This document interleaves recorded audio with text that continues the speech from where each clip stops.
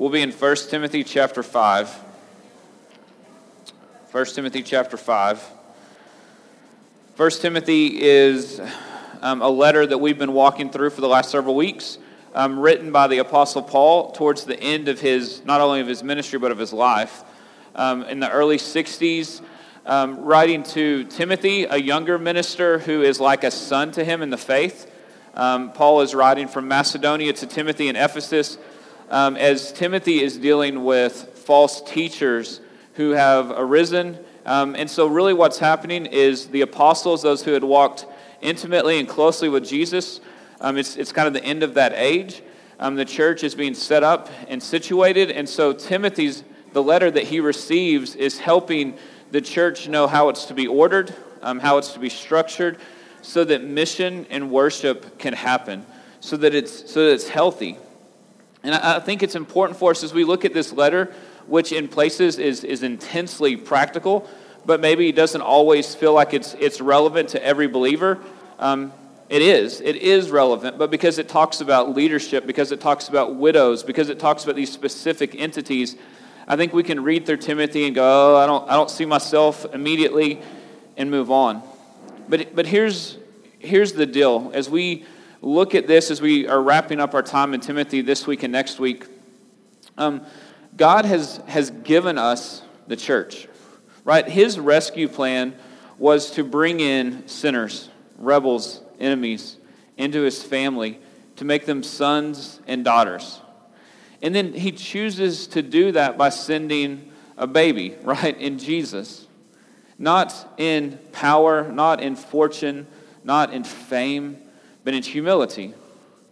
And then Jesus walks this humble life and begins to select other humble men, right? Plain men, fishermen, tax collectors, to come alongside him. And then God's plan has Jesus die.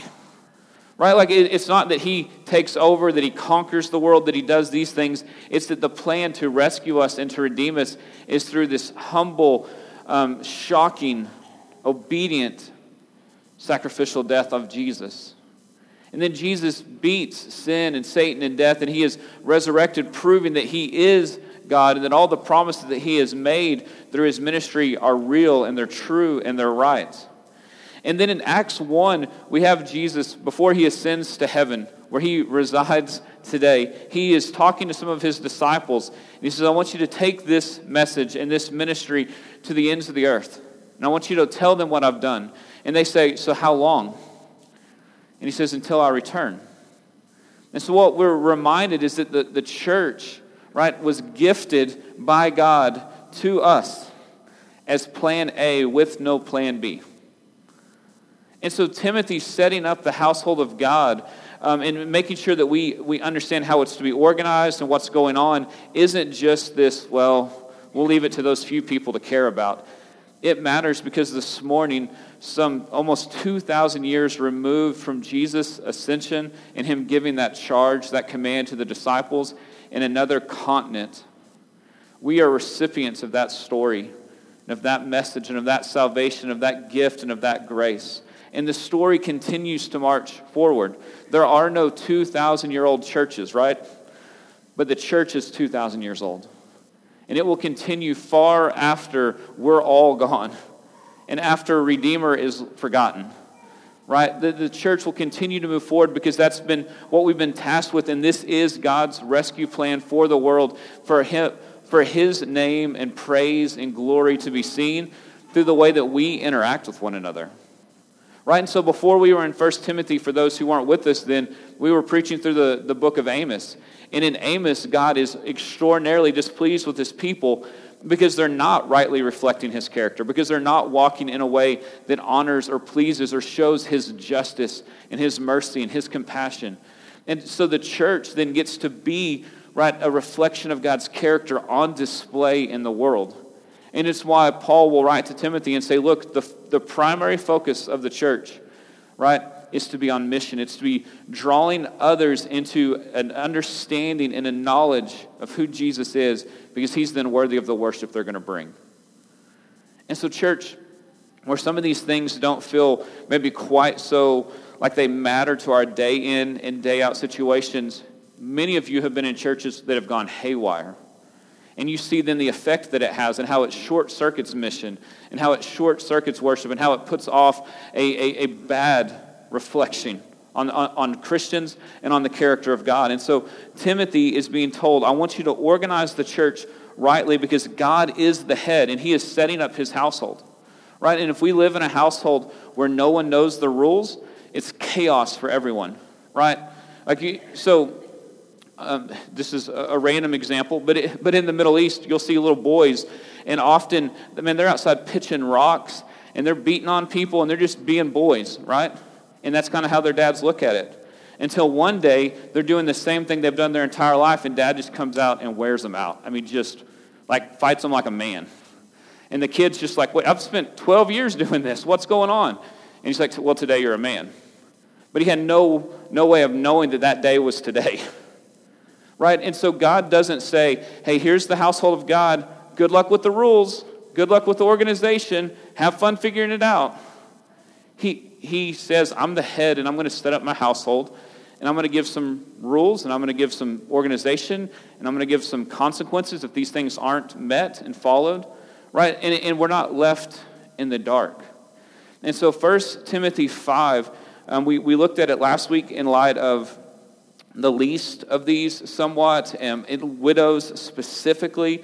This morning we're going to continue, and it just continues to be intensely practical. So let's pick up in verse 17.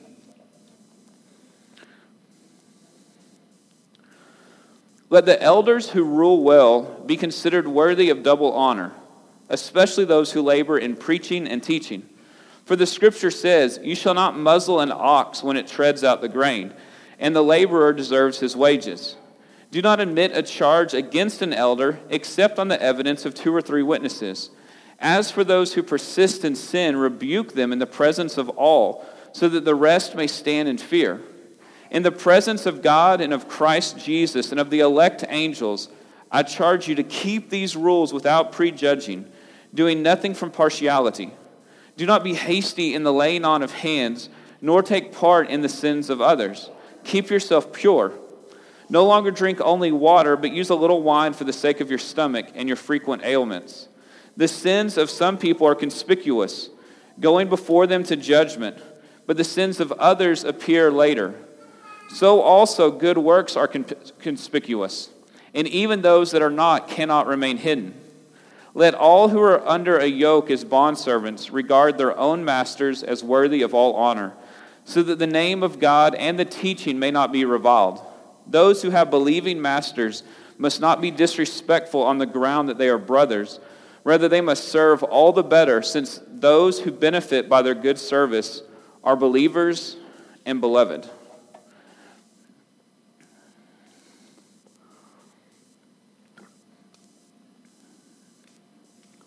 So Paul as he's ending the letter, he's just beginning to lay out some really practical instructions. Several weeks ago, our Paul Rayburn, one of our Pauls, we have many, preached a great message just walking through the qualifications of elders, what that looks like and why the church needs them and the role that they're to play. Paul now, the apostle, comes back this week and is beginning to tell Timothy, hey, you know what the intent is. The church is to be the buttress of truth, that the mission is supposed to go forth, and God's supposed to be worshipped. Yeah, but sometimes things are going to go awry. And if they do, I'm going to give you some instructions on how to deal with that. These initial couple verses are talking about taking care of your elders. And I want to say this, it is not awkward in the least this morning for me to preach this passage. Because Redeemer, you do a good job of this.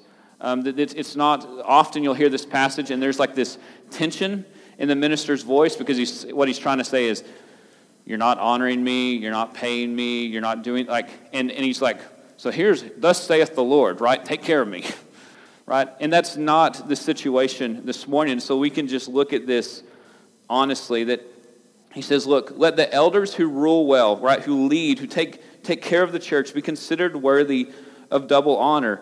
The double honor he's referring to is this. One is that they're taken care of financially. and two, that you respect them, that you show honor, that you show appreciation, knowing that the job can be sometimes thankless, that sometimes it can be emotionally or mentally challenging, or that you can feel down. Like there's the joke that runs around that's not really a joke that talks about the Monday morning blues, right? That pastors get through Sunday and on Monday they want to quit, right? That there's that kind of mentality. And that, again, I'm saying this because it's not been a struggle here at Redeemer, but they're saying show honor to those who do this right and well because they're serving you. And he continues by beginning to quote some scripture in verse 18. For the scripture says, "You shall not muzzle an ox when it treads out the grain." So he's quoting here from Deuteronomy 25:4. And then he says, "And the laborer deserves his wages," which this is Luke 10:7. And the idea was that someone would often rent an ox from someone else. And they would have this big millstone, and they would tie the ox to it, and it would walk in a circle, and it's threshing, right? It's taking care of the grain. And what they would do is they would muzzle the ox. And so instead of it being able to eat while it's working, right, they're gaining financially because they're going to have more grain in the end, and it's not my ox, right? So the guy I borrowed it from, right, I'm not going to take care of his ox. And so this is nestled into a passage in Deuteronomy 25 where it's talking about being unjust. And so what they're saying is this, is, hey, don't benefit economically from someone who's benefiting you, right? Like, so if they're taking care of you, if they're providing a service to you, don't then, and you're receiving it, he's like, then don't try to figure out a way to not take care of the one who's taking care of you. And so it's just Paul's way of saying, look, you want to take care of the ox, right? It's great imagery for a pastor, apparently, right? It's very humble imagery of just the one that's just kind of going in and after it day after day. And he's saying, so take care of them, right? Don't make this harder than it has to be because the work is, it's labor. It's effort intensive. It's hard work. He's not looking to flatter here. He continues. So I want you to take care of those who labor in preaching and teaching. So here's what this looked like. We obviously have more than one elder. We have 4 elders. I do the bulk of the preaching. But when it says that those who labor in preaching and teaching, it's the ability to take God's word and rightly divide it, right? And for some, that's going to be primarily in a preaching format. But ultimately, and Paul got into this a little bit as we looked at the qualifications, is can an elder take the word and encourage you? Can he use the word to challenge you? In conversation, can he use the word to persuade you that the path that you're going on is going to lead to trouble because it's sin? Is he able to take it to bring comfort when hard things have occurred? Is he able to plead with you? Is he able to instruct you with the Word of God and not just his West Texas wisdom? Is he able to take the Word and minister to you? So he says to let those who rule well be considered worthy of double honor, especially those who labor in preaching and teaching. And so what he's saying is this is the expectation. This is what the church, this is the intent. This is what should happen. So recognize it if it's happening. But then he continues in verse 19. Because the church is made up of right, sinners, those who have needed God's grace to rescue them, because we live in a world that is still marred by sin, right? Sometimes things don't go as intended. And so he's beginning to let the church know, here's what we're going to do with it. Verse 19. Do not admit a charge against an elder except on the evidence of 2 or 3 witnesses. As for those who persist in sin, rebuke them in the presence of all so that the rest may stand in fear. So initially what he says is this, hey, if someone's got a complaint, an issue against an elder, hey, you don't recognize it, don't acknowledge it, don't receive it unless it's brought by more than one. And here's why he's going to initially say this. Ministry and ministers in particular are vulnerable to slander, right? Like because it's your word versus theirs. And so a quick smear campaign can absolutely devastate a church or a minister that could legitimately be innocent, right? and here's why. If you think about the situations that you deal with, whether it's at work or family or in the neighborhood or in politics or whatever it is, we are really quick to believe things that we hear, right? We're really quick to believe them.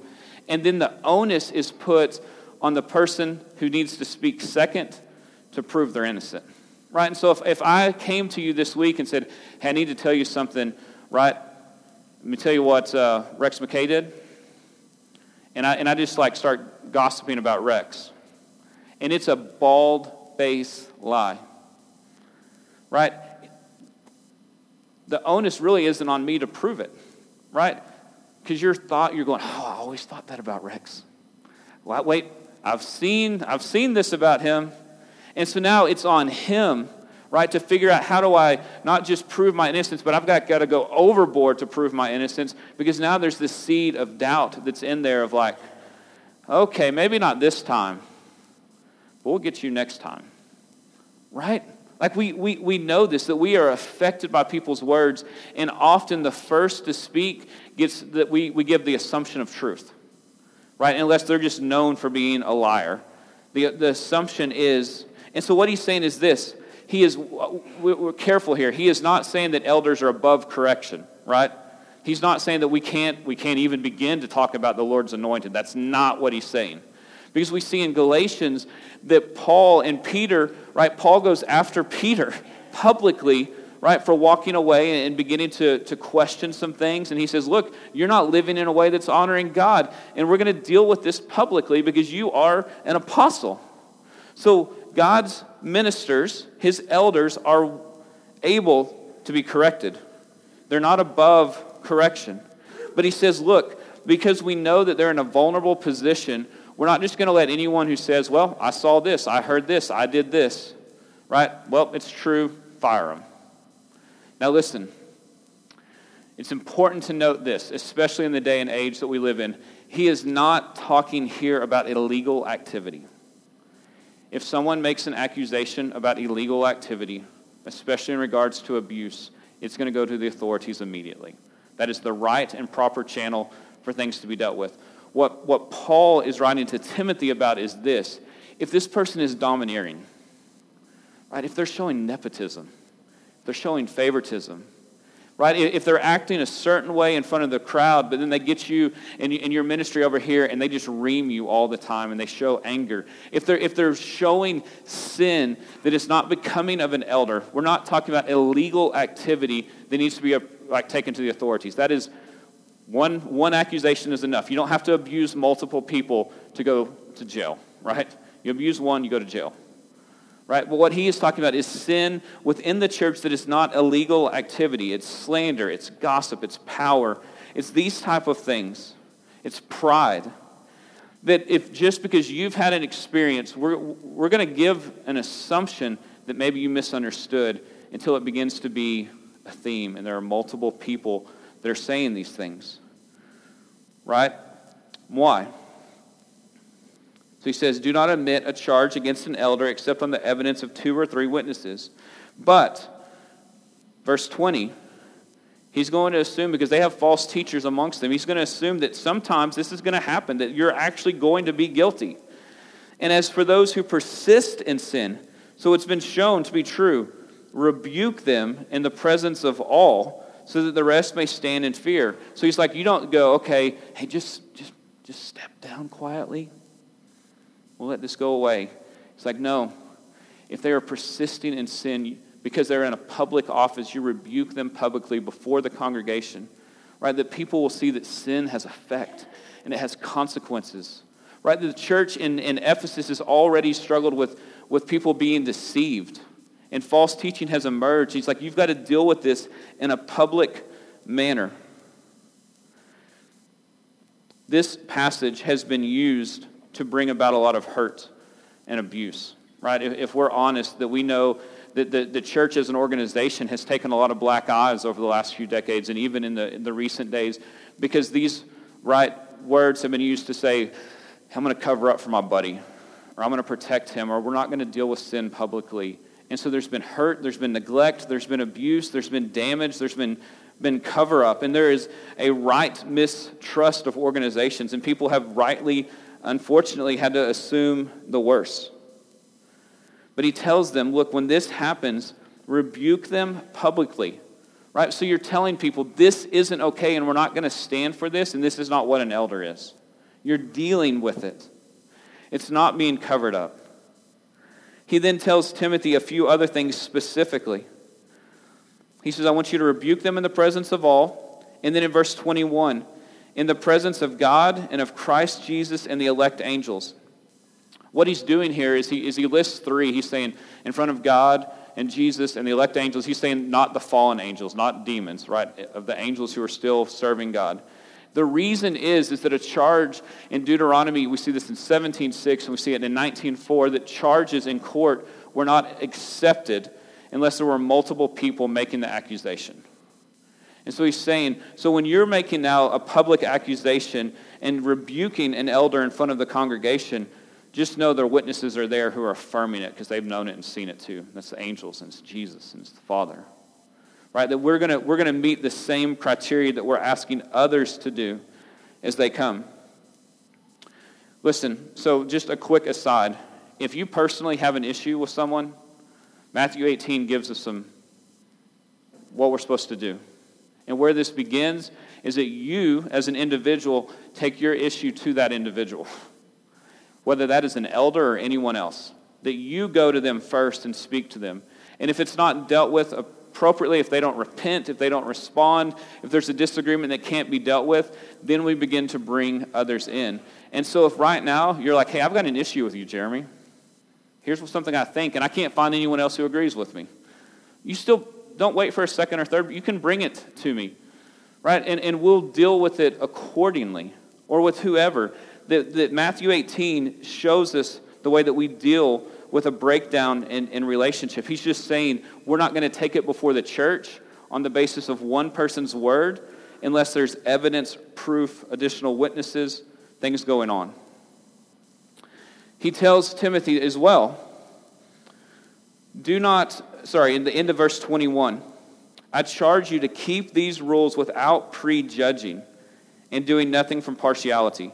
So he says, I don't want you to prejudge. You don't assume the guilt or the innocence of who's being made an accusation against. You let the evidence speak for itself. You let the situation be sorted out.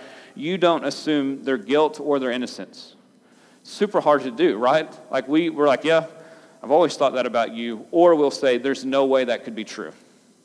And both of those can be used to cover up or to hurt people. So he's saying, don't prejudge, Timothy. You deal with it with what the witnesses say, what the elders have sought out and discovered, what people are telling, what the evidence says. And he says also, so don't just not prejudge, but do nothing from partiality. Here's what he's saying, don't show favoritism. Because in showing favoritism, people get hurt. Because you're like, I don't want to lose him as an elder, so we're just going to, that's not really what happened, that's not really what was said, that's not really what was being dealt with. And he's like, you can't do that. So he tells them, rebuke publicly, don't prejudge, do this without partiality. And the fourth thing is this, if we look at verse 22. Do not be hasty in the laying on of hands. So earlier when we walked through the qualifications of an elder, qualifications of a deacon, one of the things was, hey, they're not a new believer, right? That they've been tested, that they've been seen. So he's saying, don't be too quick to put your hands on a guy and say, this guy is an elder.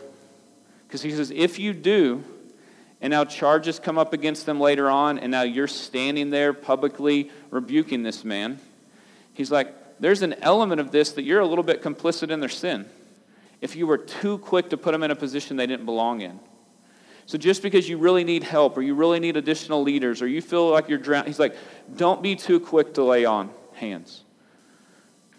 He's not saying that Timothy is guilty of the sin, but he's like, you're going to have to deal with it, because they're going to say, hey, you vouched for him. You're the one who said this guy was faithful, that he was an elder. It's why a process matters. It's why time matters. So let's just quickly here for Redeemer. I told you there are 4 elders. That does not mean that there are only 4 elder qualified men in this church. That is a far cry from being true. There are a lot of elder qualified men. But what we don't want to do, right, is make unilateral decisions where I stand someone up and say, hey, trust me, you trust me that this man is who I say he is.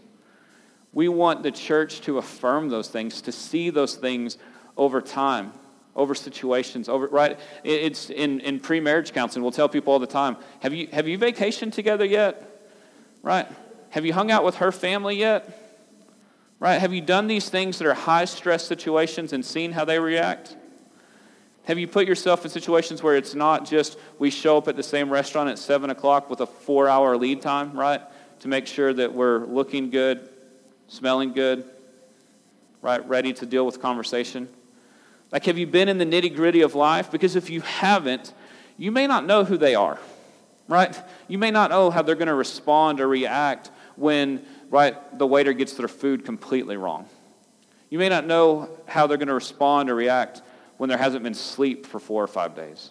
Right? Like, you want to see people in the reality, and you can't expedite that process. And so we want to be slow to lay hands on elders here. We want to see what happens when things maybe are bad for them financially. How do they respond when things are really good financially? How do they respond with loss? How do they respond with difficulty? Do they run from the faith? Do they question it? Do they lean into it? Right? That when we stand someone up, the response that we would hope to say when we're laying hands on them would be, they weren't already? Right? Like, that's a healthy response. Like, I just thought they were. Because they do all of these things and they meet all of these qualifications. And so I don't want you to hear that we are slighting anyone right now, because the process needs to be long.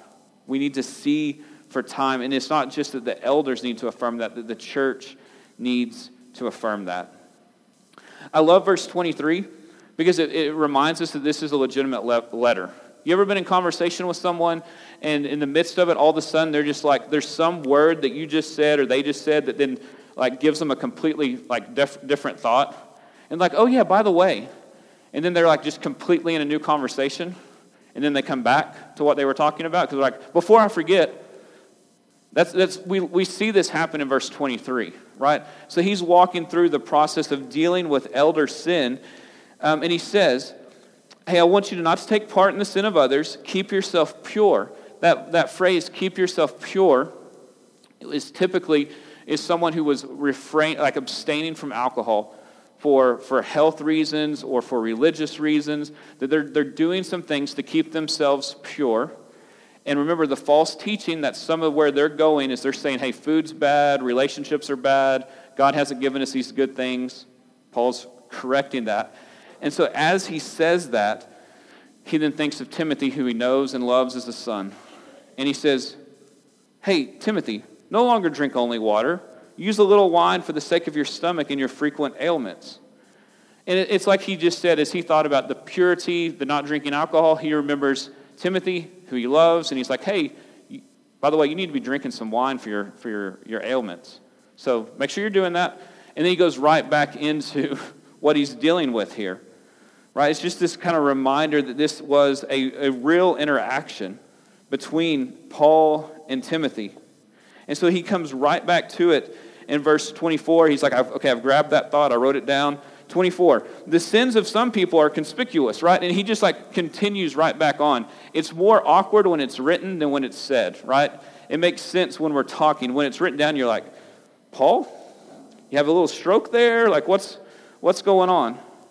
And so he just says the sins of some people are conspicuous. What he's saying is some people, you look at them and you're like, yeah, you got a lot going on there.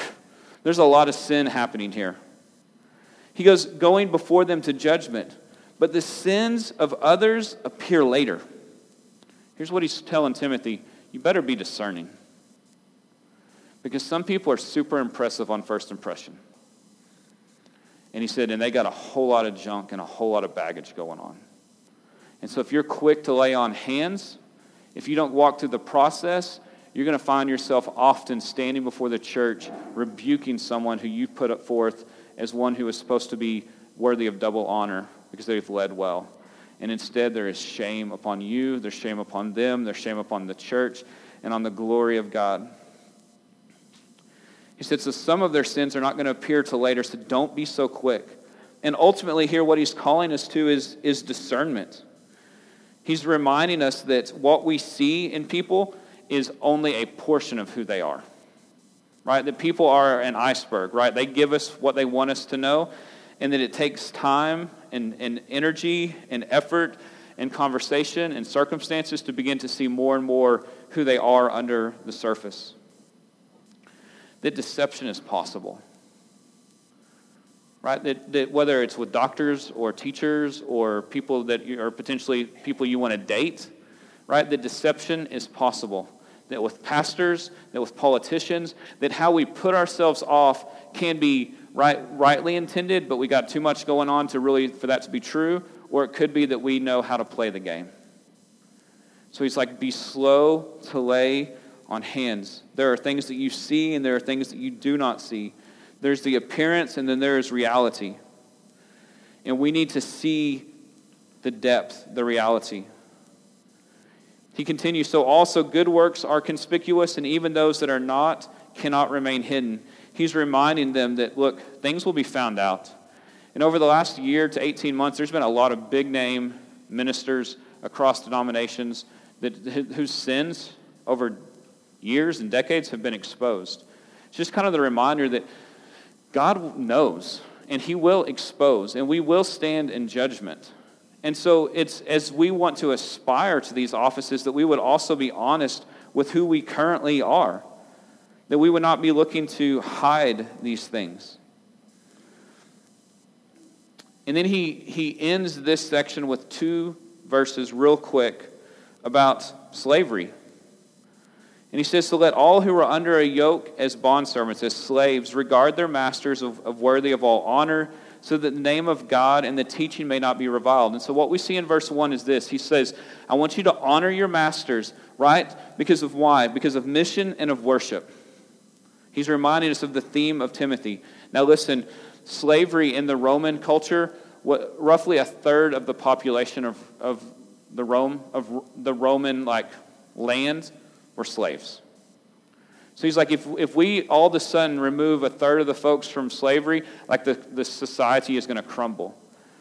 So there was slavery of all sorts. There were those who had been conquered and owned, which is repulsive. There were those who had sold themselves into slavery. There were those who simply worked for families for generations. But in verse 2, we begin to see that Paul is not affirming slavery.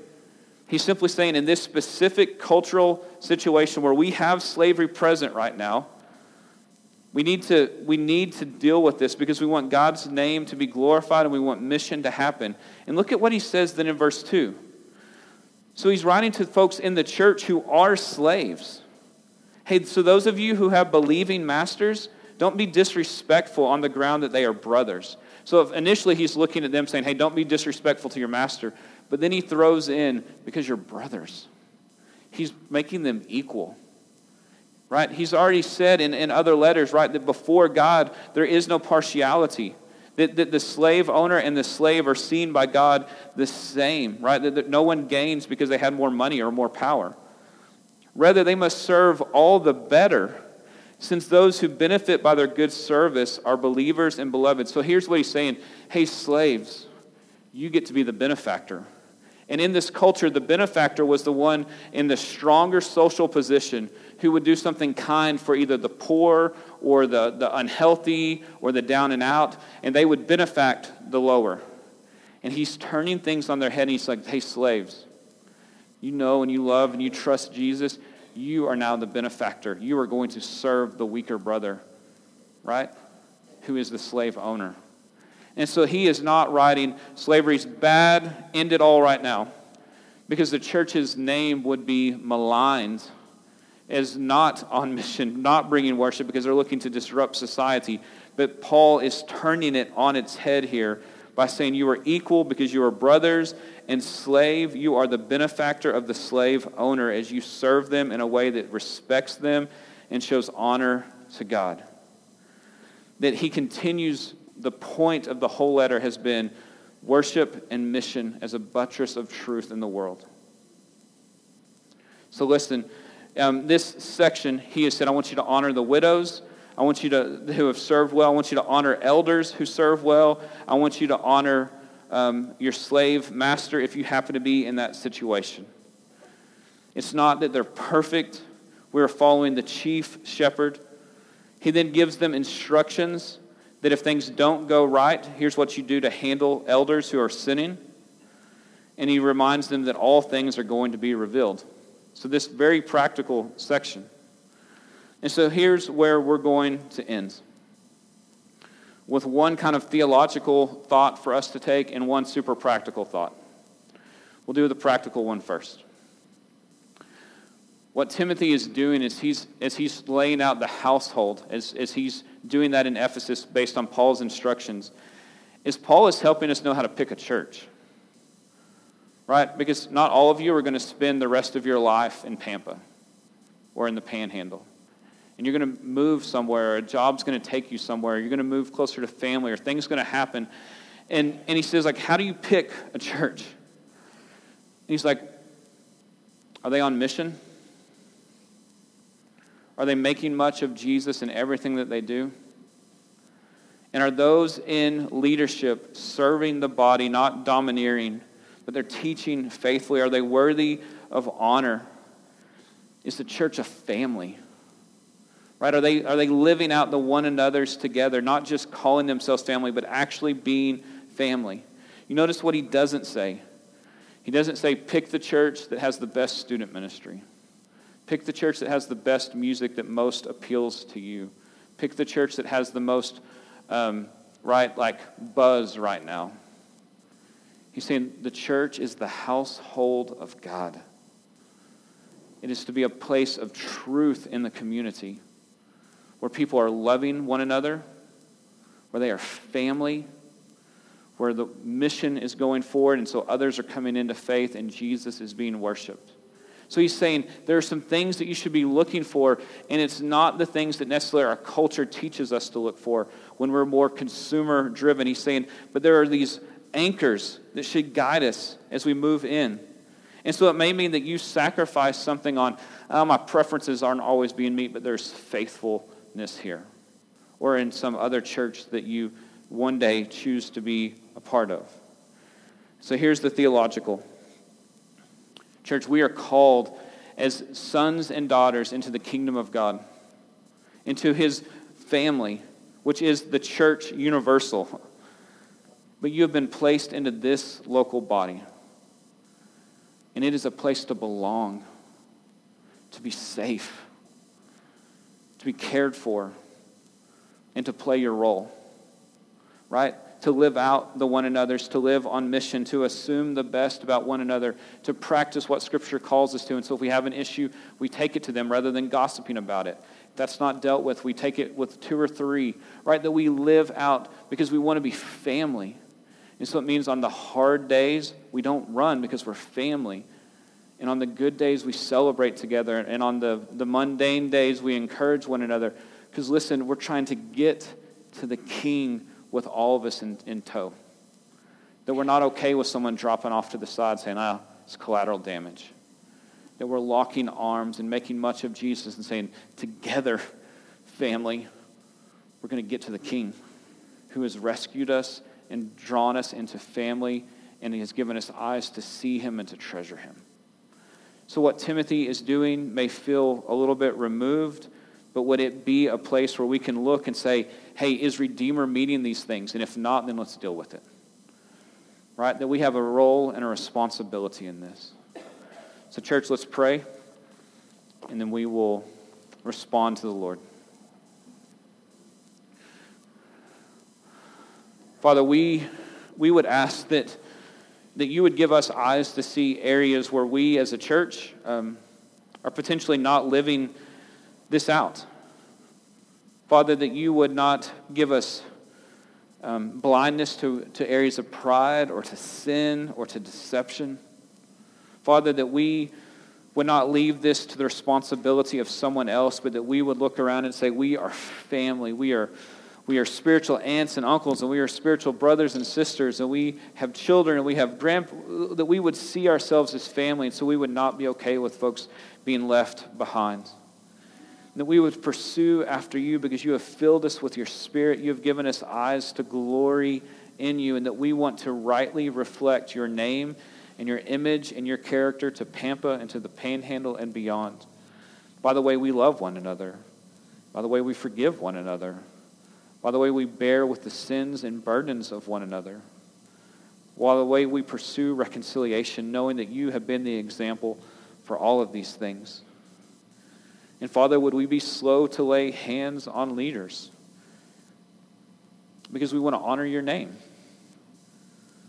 And Father, would those who have been called as leaders be humbled, not arrogant, to know that deception is possible, that sin is possible, that they are not above correction. And Father, that we are to lead by teaching your word and pointing to you, the chief shepherd, the pastor of this church. So Jesus, we ask you to speak. Lord, would we repent where it is necessary? For those this morning who don't know you, Lord, would they long to be a part of your family and a part of a church where it is safe to belong even when they're tired and weary and not okay? So Jesus, we need you and we ask you to speak.